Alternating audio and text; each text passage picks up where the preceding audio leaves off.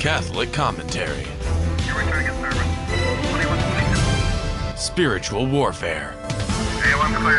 Stay ready so you don't have to get ready.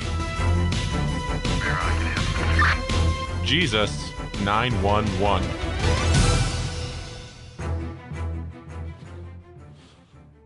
Soul Patrol, Jesus 911, two-man car. Welcome to Jesus 911.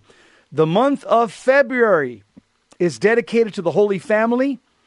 This special devotion began in the 17th century, which proposes a Holy Family of Jesus, Mary, and Joseph as the model of virtue of all Christian households.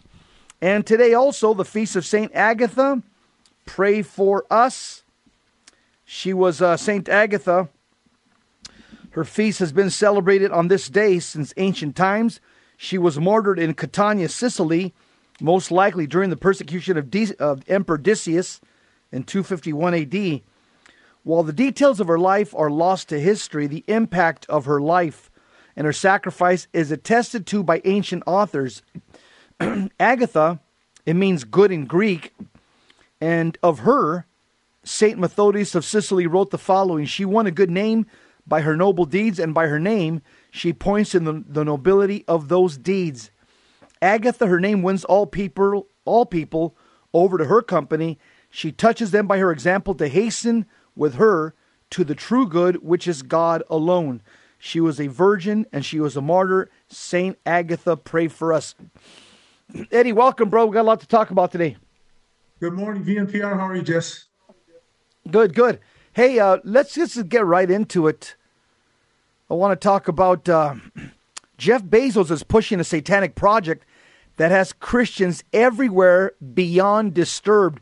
If Mr. Engineer, can you play the 2-minute clip of what's going on with Jeff Bezos and his pushing the satanic project?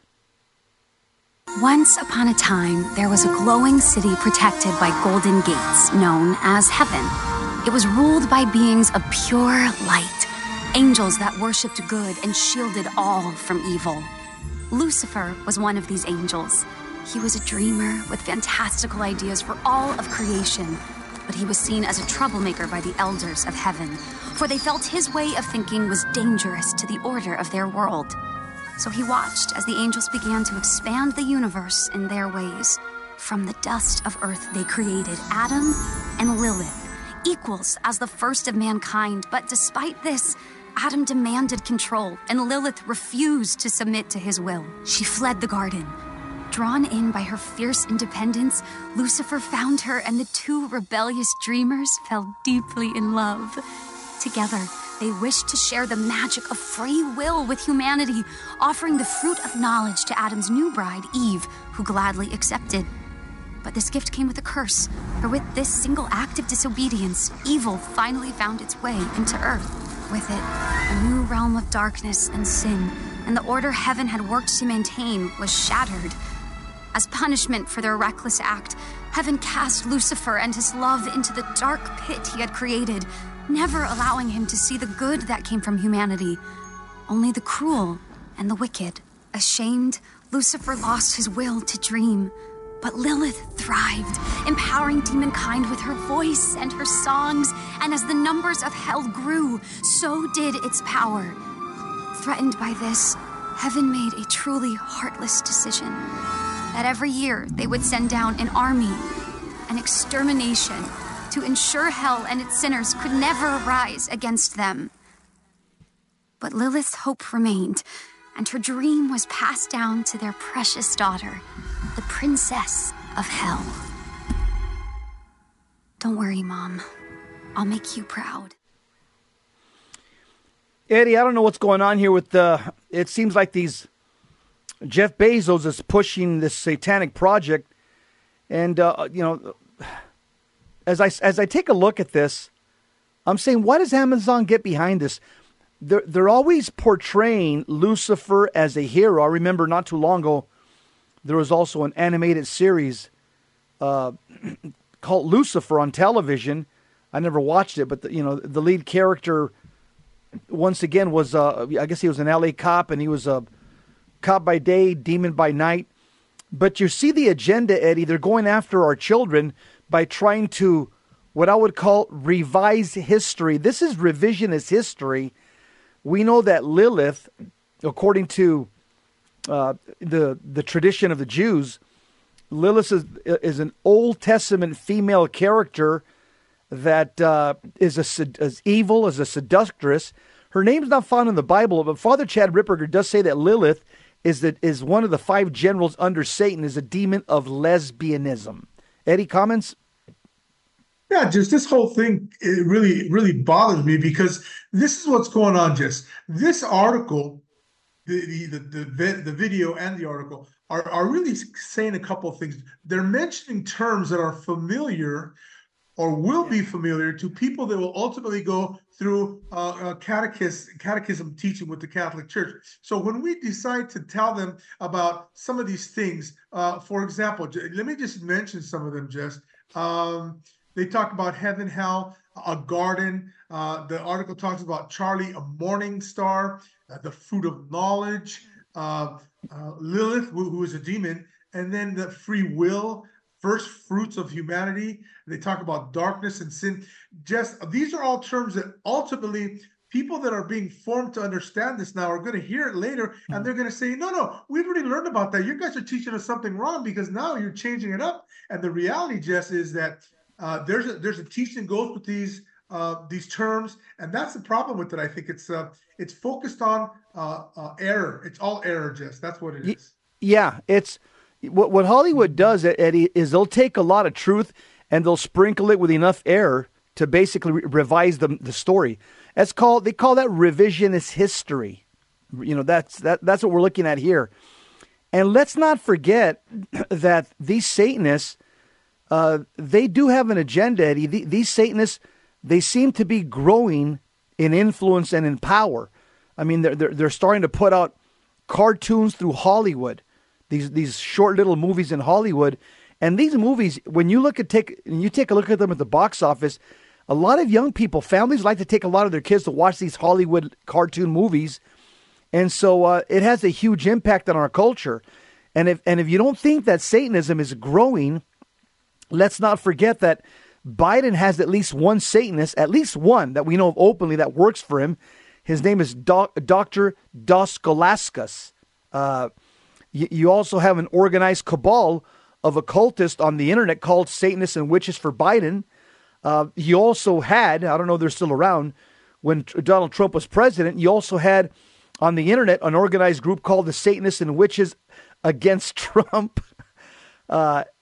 Eddie, these Satanists also have after-school Satan clubs. They seem to be growing, where students are indoctrinated with a satanic dogma by giving kids coloring books and babysitting them until their parents can come pick them up. You also have these Satanists, they're seeking legal protection for abortion as they consider abortion a religious practice and a satanic sacrament, and they're trying to fight this from one state to another. And also you have many city councils across the country. They commence their meetings with prayer, and oftentimes when a Satanist offers himself, hey, the Christians are allowed to pray, the city council members will concede and allow a practicing Satanist to open up the city council with a prayer. This is what we're seeing now. I think what we're seeing is the progression of I'm going to call them their parents, but it very well could be their grandparents, but of current these current children that are born recently. They are not teaching their children facts that are incorrect. They're not teaching them confusing biblical facts. What they're teaching them nothing, Jess. So when they hear this, they're being trained from the get-go. They're being trained from the beginning. Oh gosh, the Lucifer, he's a good guy, as it says in the article. He's really a good guy. Oh, look what heaven did. They send this army of angels to him, and they want to destroy everything. Jess, this is the issue: is that people are not being catechized. Any way you cut it, Jess, we get down to the same bottom line. Yeah. That is, nobody is being catechized properly, and this is hurting the church. We're seeing it as time goes on. It's progressively getting worse. Yeah, absolutely. I talked to a Satanist a while back ago. A couple of years ago, the Scottsdale Satanist came out and did a conference, and I for 3 days I talked to a lot of Satanists. as I was praying out there in front of the conference. And I remember I asked several of them, and several of them said the same thing. And it's in this movie that's being put out by Jeff Bezos and Amazon. But several of these Satanists, I said, so if you guys already know the way the story ends, I said, then why are you guys on the losing team? Several of them told me this. They go, well, you know what? We hold out the possibility. I mean, I know it's a sliver of a chance, a minute possibility that at the very end, we can reverse this whole thing. We can defeat Christianity at the final battle at the last moment. And so Satanists have told me that they hold on to this little teeny weeny bit of hope that they're going to be able to pull an upset at the last minute prior to the close of salvation history. I mean, I laughed when they said that. I said, it's already written what's going to happen. I said, you're holding out hope in the wrong thing. You should be putting your hope in the person called Jesus Christ of Nazareth. Jess, one of the things that they have to realize is there is some hope, but the hope is that they're going to die a death or they'll be in the hospital and they have the opportunity to call a Catholic priest to forgive their sins. That's the hope they should be hoping for, because that's what's going to happen to them. That's what needs to be talking. That's right. Hey, up next, I want to put on another small little video. There's a Chinese dragon being paraded in the Vatican corridors. Stick around. We'll be right back.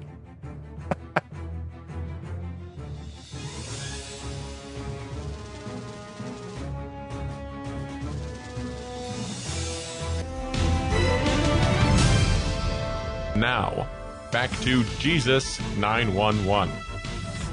If this call is not an emergency, dial 888-526-2151.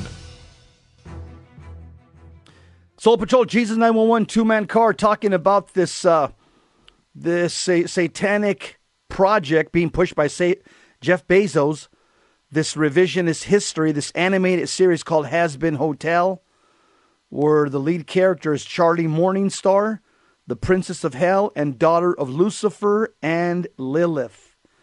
Last thing I want to say about this before we go on to the dragon in the Vatican is the Bible tells us that the devil controls the air. He's the prince of the air. Think about how we receive communication. Airwaves, radio waves, television waves, okay? Everything, even our internet, these are waves that are being broadcast through the air. Well, the Bible calls Satan in Ephesians chapter 2, verse 2, quote, the prince of the power of the air. What does that mean? It means Satan controls that realm, that field, that kingdom. Since Satan is the prince of the air, he's in control of most of the airwaves. He's the prince of technology. And Satan has established the foundation of his empire here on earth through airwaves, radio waves, TV signals, communication, entertainment networks, streaming.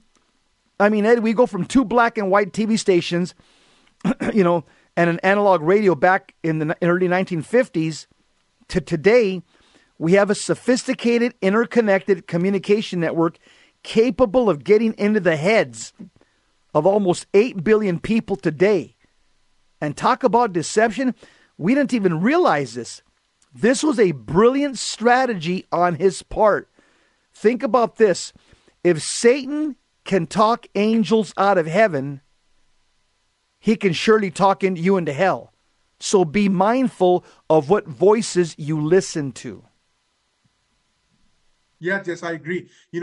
I remember as a kid watching TV some late nights until that Peacock Tale went on, and the channel was done at a certain hour. I think it was 2 a.m. or something. But you know what? It progressed since then. There's a lot of bad stuff on TV, Jess. You could Google up stuff now and play apps that will take you places where you don't want to be. So parents have to be mindful of that. And I don't think that parents right now are taking the opportunity to teach their kids what they should be doing and what they should not be doing. And that's part of the problem. Yep. So Catholics, do not go watch this movie This animated movie called Has Been Hotel. Do not go watch this movie. Hey, up next, I want to talk about a Chinese dragon was being paraded inside the Vatican corridors. I'm not kidding you when I tell you this. Look at this short little clip. It's about half a minute. Mr. Engineer, can you play the clip?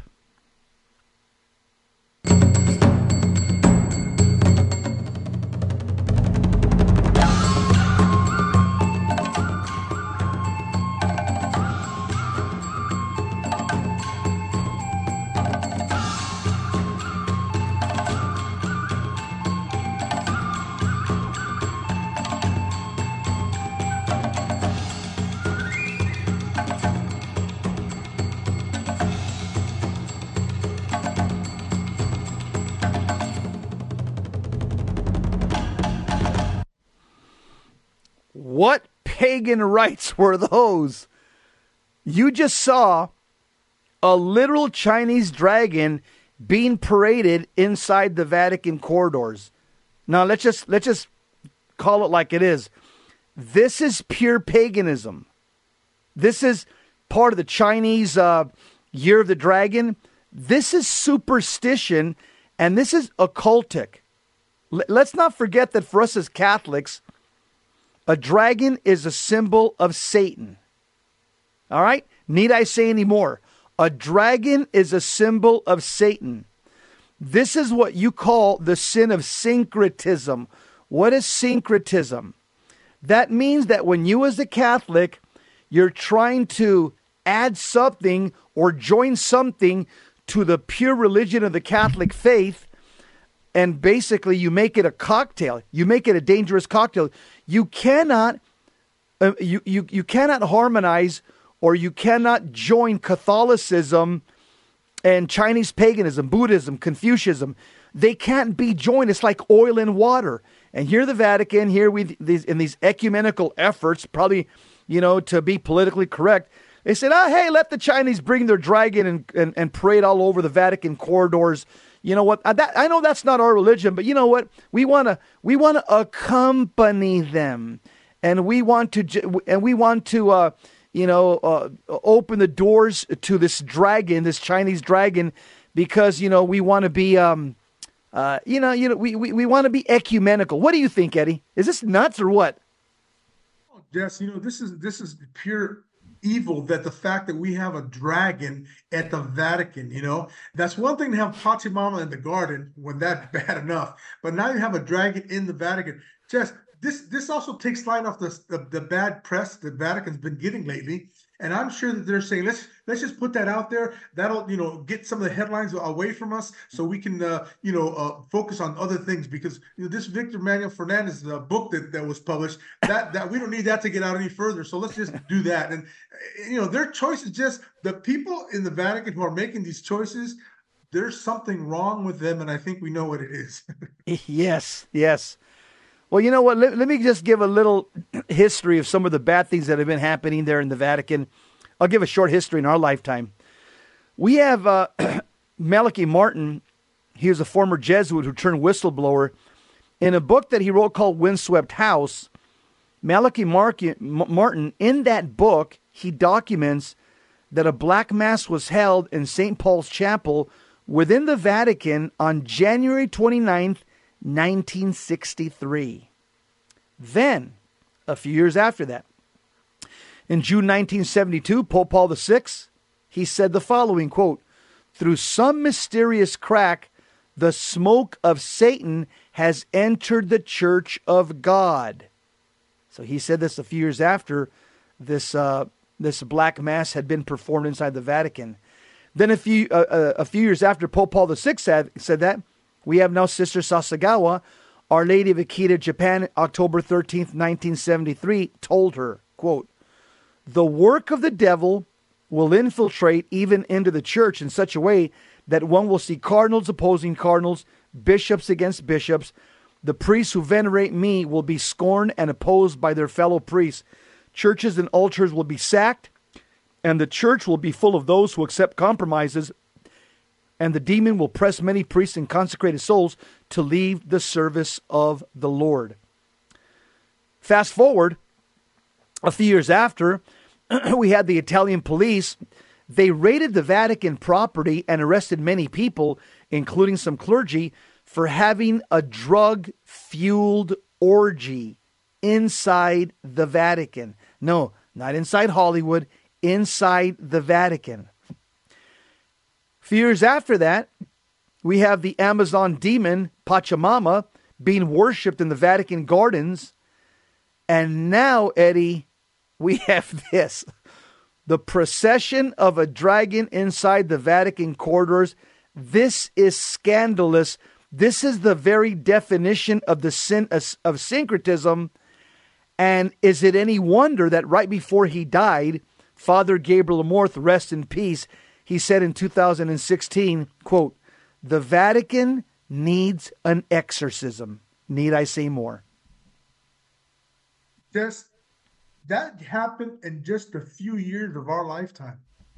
That was during the reign of some pretty good popes during that time, right? Yeah. John Paul II. Yeah. But I'm telling you, Jess, the things that are happening at the Vatican are, they need an exorcism. They're going to need a solemn rite exorcism, because that's what's happening in the Vatican. God forbid. God forgive us. Okay. All right, class time. Yeah. Liber Christu method. We're going to be jumping into now the section called Repentance, Metanoia, and Forgiveness. This is a huge section. Without repentance, metanoia, that change of mind and that change of heart, and forgiving people that have hurt you, you will never be delivered from the diabolical. Never. It's impossible. Because the demons hold on to that lack of forgiveness. They hold on to the fact that the person's unconverted. And those become holding points. So, Eddie, let's continue on this, on the top of page 90. Yes. Go ahead. It starts off with thus, correct? Yep. Yeah. Thus, the cross of Jesus Christ, where he received his 5 wounds, is not a sign of defeat, but rather victory. By his wounds, we are healed and defeat the enemy. This is why many of the early church fathers referred to the cross as a war memorial. St. John Chrysostom explains, "Have you seen the wonderful victory? Have you seen the splendid deeds of the cross? Shall I tell you something still more marvelous? Learn in what way the victory was gained, and you will be even more astonished. For by the very means by which the devil had conquered, by these Christ conquered him, and taking him up the weapons with which he had fought, he defeated him." The doctrine of the church connects the wood of the cross to the tree of Adam, where man was defeated by the devil in the garden. Thus, the cross is a war memorial erected against the demons, a sword against sin, the sword with which Christ slew the serpent. Soldiers to this day keep war trophies upon their return. Recall how after defeating Goliath, David kept his sword and armor and eventually had it displayed in the temple at Nob. The Greek word that St. John Chrysostom uses for war memorial is tropeon. I think that's how it's pronounced, tropeon. Yep. Mark the spot where the enemy turned and broke ranks, and consequently where the battle was won. The victors would memorialize that spot by erecting a cross or large X and suspend the armaments of the enemy upon it, a shield, a helmet, sword, etc. Many church fathers, as early as the 2nd century, likewise recognized that the cross is a tropeon, noting even the very T-shape that the ancient victors would erect for their memorial foreshadowed the cross. From the earliest of times, the cross has been understood as where Satan and his demons were vanquished by Christ, just like the cross, Jess. That's what they're talking about here. Amen. Yep. I just love that military language about the cross being a war memorial. When demons take a look at it, they see that's where they were defeated. That's where the redemption of the human race took place. And remember, redemption and salvation, they're two different things. Everybody's redeemed. Not everybody will be saved. I'll clarify that on the next segment. Everybody's been redeemed by Jesus' death on the cross. Not everybody will be saved. We'll be right back.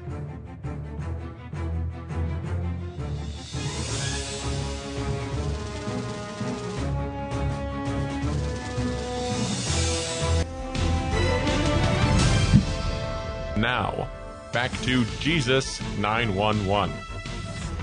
If this call is not an emergency, dial 888-526-2151.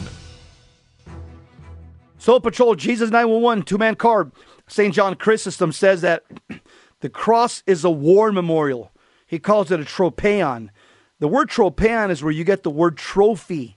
Trophy. The crucifix is a trophy. Why? Why do demons fear? Eddie just read that last section that demons, it says the cross has been understood as where Satan and his demons were vanquished by Christ. So why do demons fear the crucifix of our Lord Jesus Christ? Okay, redemption. The word redemption means a prisoner, okay? A prisoner who's locked up, who's been set free. That's what the word redemption means. Think about the story in Acts chapter 16. Paul and Silas are arrested. They get thrown in jail. Instead of being depressed and instead of kicking rocks in their jail cell, they began singing to God. What happens?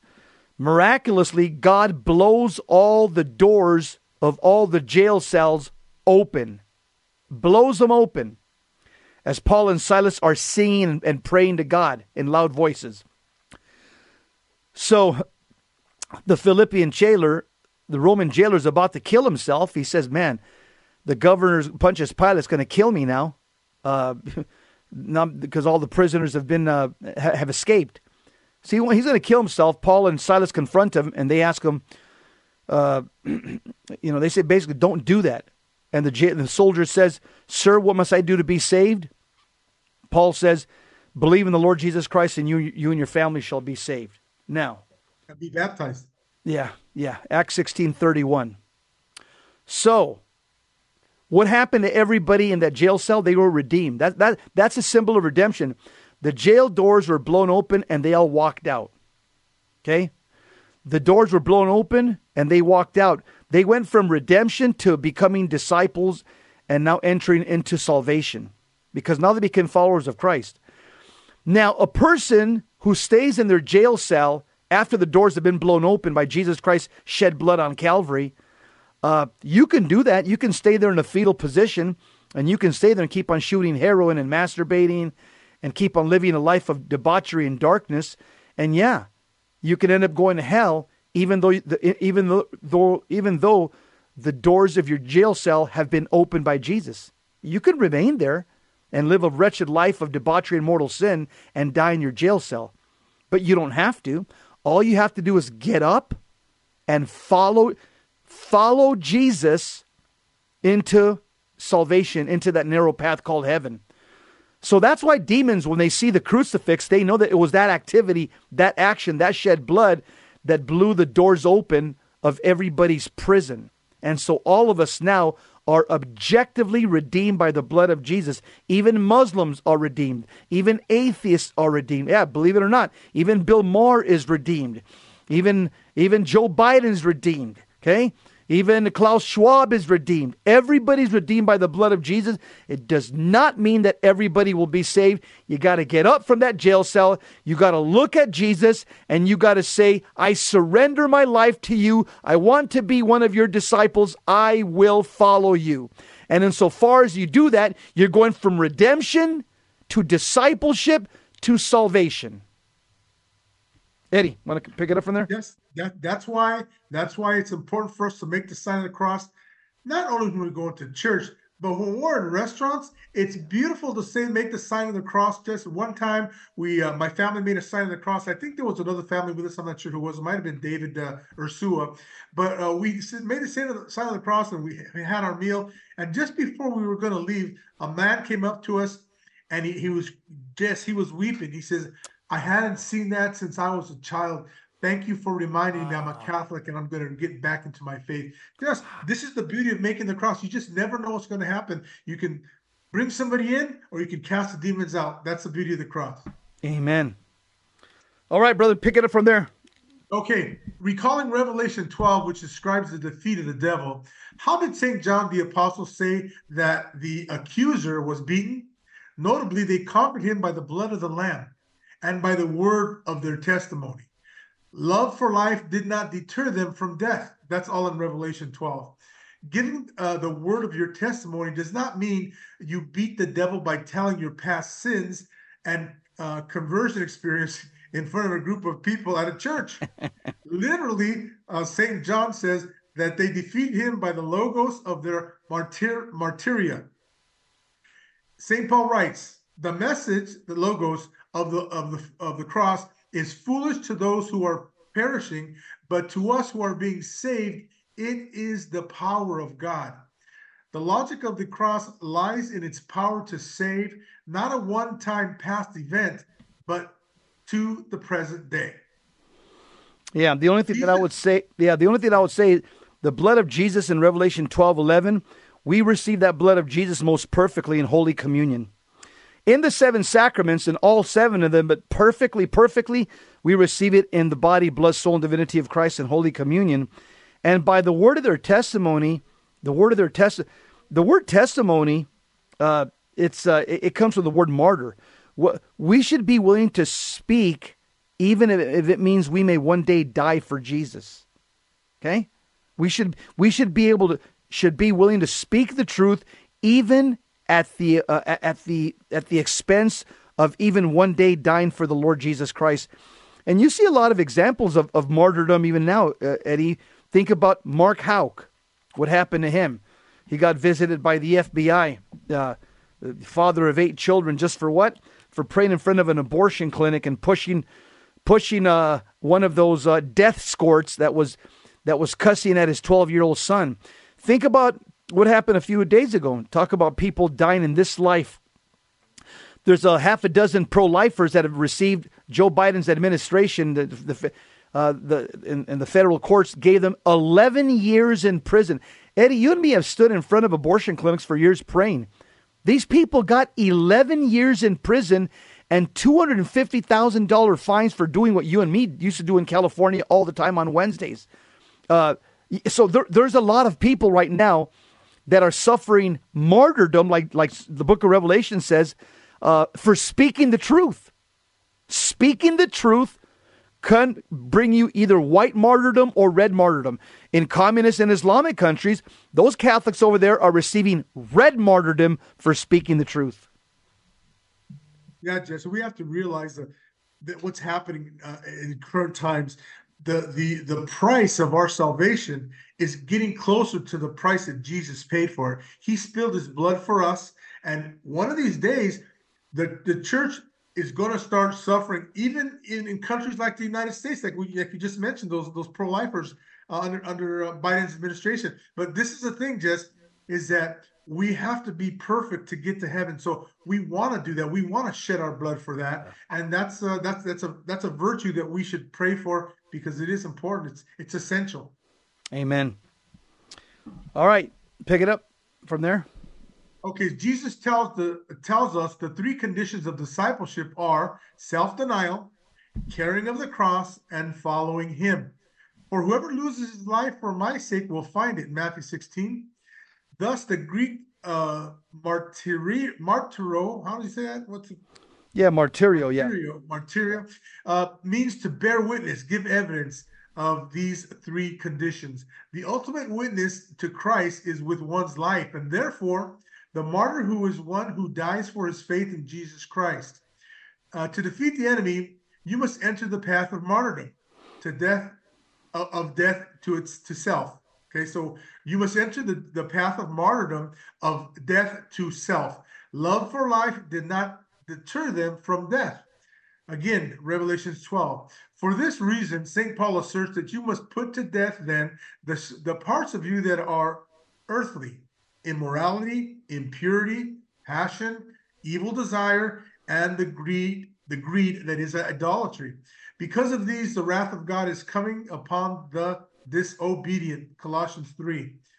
Elsewhere, he links death to baptism, stating, "We were indeed buried with him through baptism into death, so that just as Christ was raised from the dead by the glory of the Father, we too might live in newness of life. The old self must be put to death so that Christ may live and reign in you." St. Paul says, "Thus I have been crucified with Christ, yet I live no longer. No longer I, but Christ lives in me." That's Galatians. "And death is swallowed up in victory. Where, O death, is victory? Is your victory? Where, O death, is your sting?" Are you willing to fight this battle for your loved ones, your spouse and children? Are you willing to do whatever it takes to jettison the enemy so he no longer taunts and enslaves you and your family, like Goliath taunted David and Israel? If so, take up the cross of Jesus Christ and continue the march, or Charlie Mike, as soldiers say. In this section, we will show you how to identify and remove the obstacles to grace in your life so you can return home victorious. Amen. This is a big section here, removing the impediments of unforgiveness. There's a lot of people that go for weeks and months and years and get prayed over by a priest, minor, or the solemn rite, and there's no effect. And they end up finding out after they interview the person, the penitent, they end up finding out, what? You've been hating your sister for how many years? Did you ever confess it? No. Did you ever tell the priest? No. Then why have you been coming here and getting prayed over if you have this vitriolic hate for your sister and you don't want to forgive her? And you've already just told us you're not going to forgive her. And so this is the big section. This is why a lot of people don't get healed from diabolical affliction. This is a huge section. Unforgiveness. You will not be healed by the Lord Jesus Christ until you totally forgive from your heart. Now that doesn't mean somebody who's like a family or a friend that's really screwed you over, stole $100,000 from you.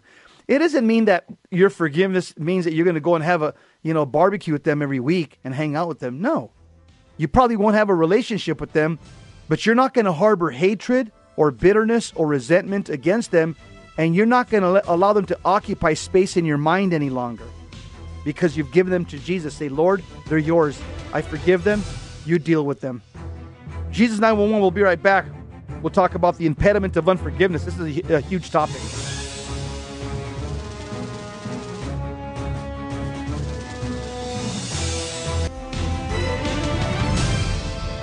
Now, back to Jesus 911. If this call is not an emergency, dial 888-526-2151. So told Jesus 911, the issue of unforgiveness as it relates to being liberated by the diabolical, it's impossible. Let me just tell you something. If you have hate in your heart, if you're angry at somebody and you're diabolically afflicted, you will not be healed. Impossible. Just pray the Our Father and listen to the theology of the Our Father, and that tells you everything you need to know. So Dan writes, the impediment is unforgiveness, lesson 4. The motto of the British Special Forces or Special Air Service is, who dares wins. David certainly exemplified this battle when he boldly raced towards Goliath on the field of battle. One thing that prevents boldness in the spiritual life, however, is the weightiness of past sins. When David put on Saul's armor, it was so heavy that he could hardly move.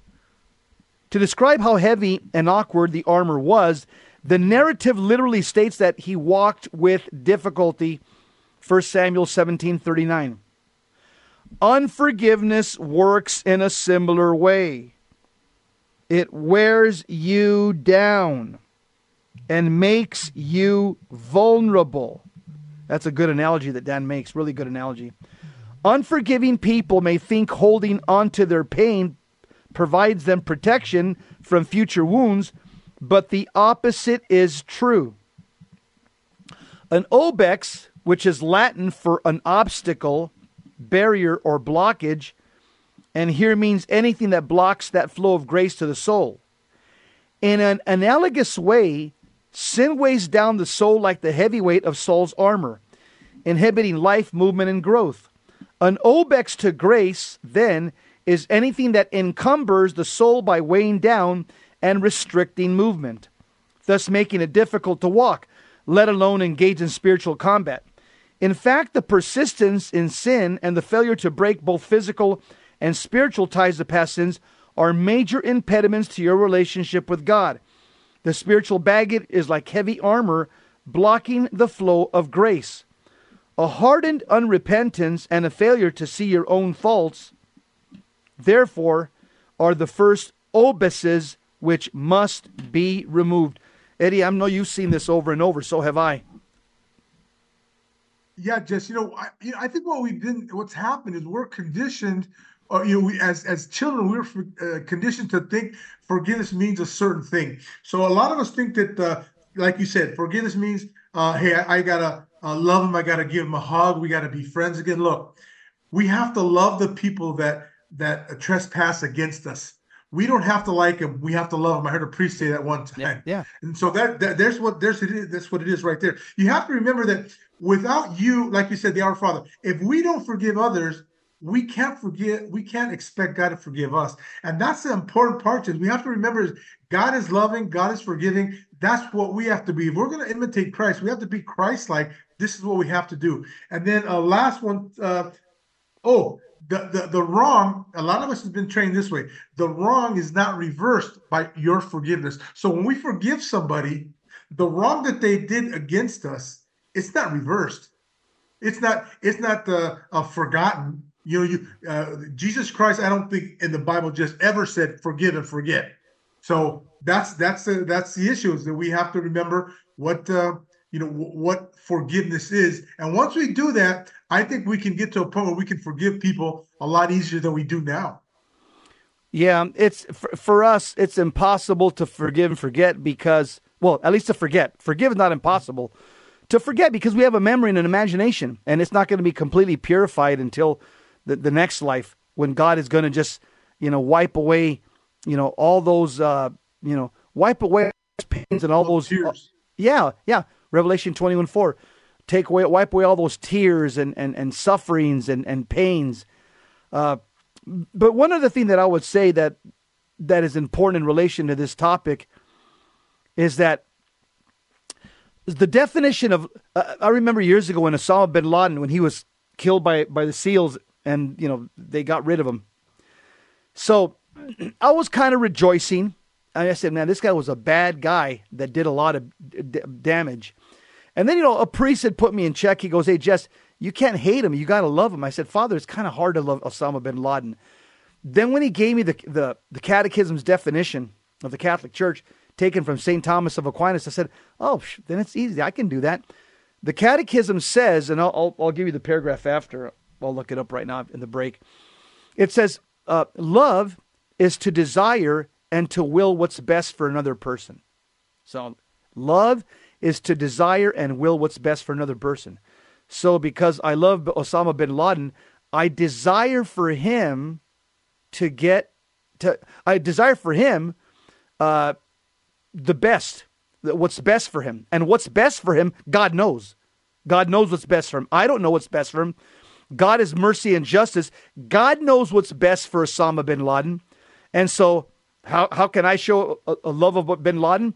I will and desire what's best for bin Laden. And guess who knows what's best for him? God does. Because God is perfect justice and perfect mercy. All right, let's pick it up. Eddie, what does Dan say next? Dr. Schneider. Unforgiveness of others stands in direct opposition to the command of the Lord, who taught us to pray according to St. Luke, forgive us our sins, for we ourselves forgive everyone in debt to us. That's in Luke 11. Accordingly, a lack of forgiveness is a major obex which burdens the soul and restricts the flow of grace. This means surrendering any claim, even rightful ones, over anyone who has hurt you. In fact, the more rightful the claim you have, the more merit there is when you surrender it to God. St. Matthew teaches how Jesus gave further instruction on his words in the Lord's Prayer of forgive us our debts as we forgive our debtors. That's emphasized in Matthew chapter 6, verse 12. Specifically, Jesus speaks with a pointed realism of his command to forgive. If you forgive others their transgressions, he says that your heavenly Father will forgive you. But if you do not forgive others, neither will your heavenly Father forgive your transgressions. Matthew 6:14, if you want to write that down. The emotions of anger, brooding, and retaliation have weighed on you and impeded your movement like heavy armor. Forgiving others is a willful act that sheds the heavy burden and helps to reopen the flow of grace. Just as David shed the awkward and heavy armor, see 1 Samuel 17, you must also shed these interior habits. Jess, it's very clear. Without forgiveness, few of us are going to get into heaven. That's probably one of the most difficult things that I've had to accept in my life, is that I can't remain upset at people, unforgiving of people, because it has to do with my salvation. And without forgiving somebody, you're really condemning yourself. And this is a one heck of a realization, Jess, I think is what it is. Yeah. You want to pick it up, Eddie, the last paragraph before we wrap it up for today's show? Yeah, it says unforgiveness presents psychological and emotional wounds by which the demon can induce emotions of unholy shame and fear in you. Father Antonio Arroyo Marin, for example, lists the awareness of the necessity of forgiveness that flows from seeing how mercifully the Lord has pardoned us as one of the effects of a good confession. When left unchecked, other vices can follow in the trial of unforgiveness, such as lies and a distorted or unfounded belief in the lies of others, apathy, or a lack of emotion, extreme emotionality, particularly when disproportionate to the circumstances, and feeling of worthlessness or self-loathing. For I stated, for someone who suffers diabolic affliction, the need to forgive is an essential and vital first step toward liberation. This is because the demons feed upon the wounds that have yet to be sacramentally and interiorly, psychologically, or emotionally healed. Just as sin affects our relationship with God, self, and others, so also does the sin of unforgiveness. This is a perfect explanation. I mean, we have to get it. Yeah.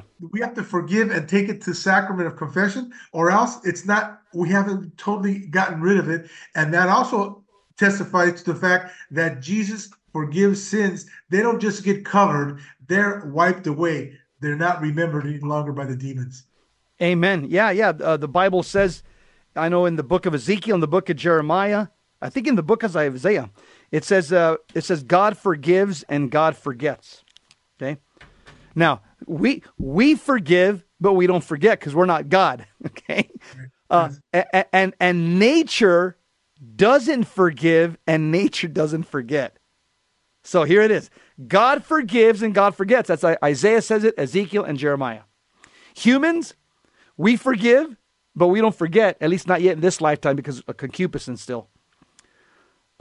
And nature, again, you want to slam heroin, you want to get involved in homosexual sodomy, you get AIDS.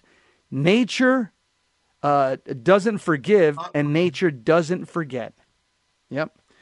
Just that's one of the reasons why I included recently a question on the intake form. Name 3 people that you have to forgive and why. And I'm sure they have it on theirs. Libre Cristo has it on their intake form, but I hadn't done it previously, and I did after reading this because it's essential. Yeah, Eddie, because people don't realize that this is key to liberation. This is key to living in Christ, is walking around without somebody. I saw this guy had a T-shirt one day after Mass, young guy. It said, "There are no haters in heaven," and I complimented the kid. He was a young adult. It's a true statement. There are no haters in heaven. I said, "Hey, young man, I don't know where you got that T-shirt from, but I like it. I like the message." And Eddie, so yeah, next time we're back on, we'll continue talking about the importance of forgiveness. This is critical. Then we'll get into this, some of the prayers that you should pray to ask God to help you, with your unforgiveness, with that state of mind. But that's a wrap. Hope you guys enjoyed the show. Remember, don't watch that movie, Has Been Hotel. It's being put out by Jeff Bezos and his company, Amazon. Do not watch that movie. And no, don't have dragons hanging around your house either. Okay? Catholics, don't have dragons around your house. No pictures or framed on the wall or statues of dragons. No. All right. Up next. Who's up next, Rich? Matthew Arnold up next. Stick around. You don't want to miss what's up next. As for us, Two Men Car, EOW, End of Watch, we are out with your 3 college students from Liber Christo. Talk to you later. Keep the faith.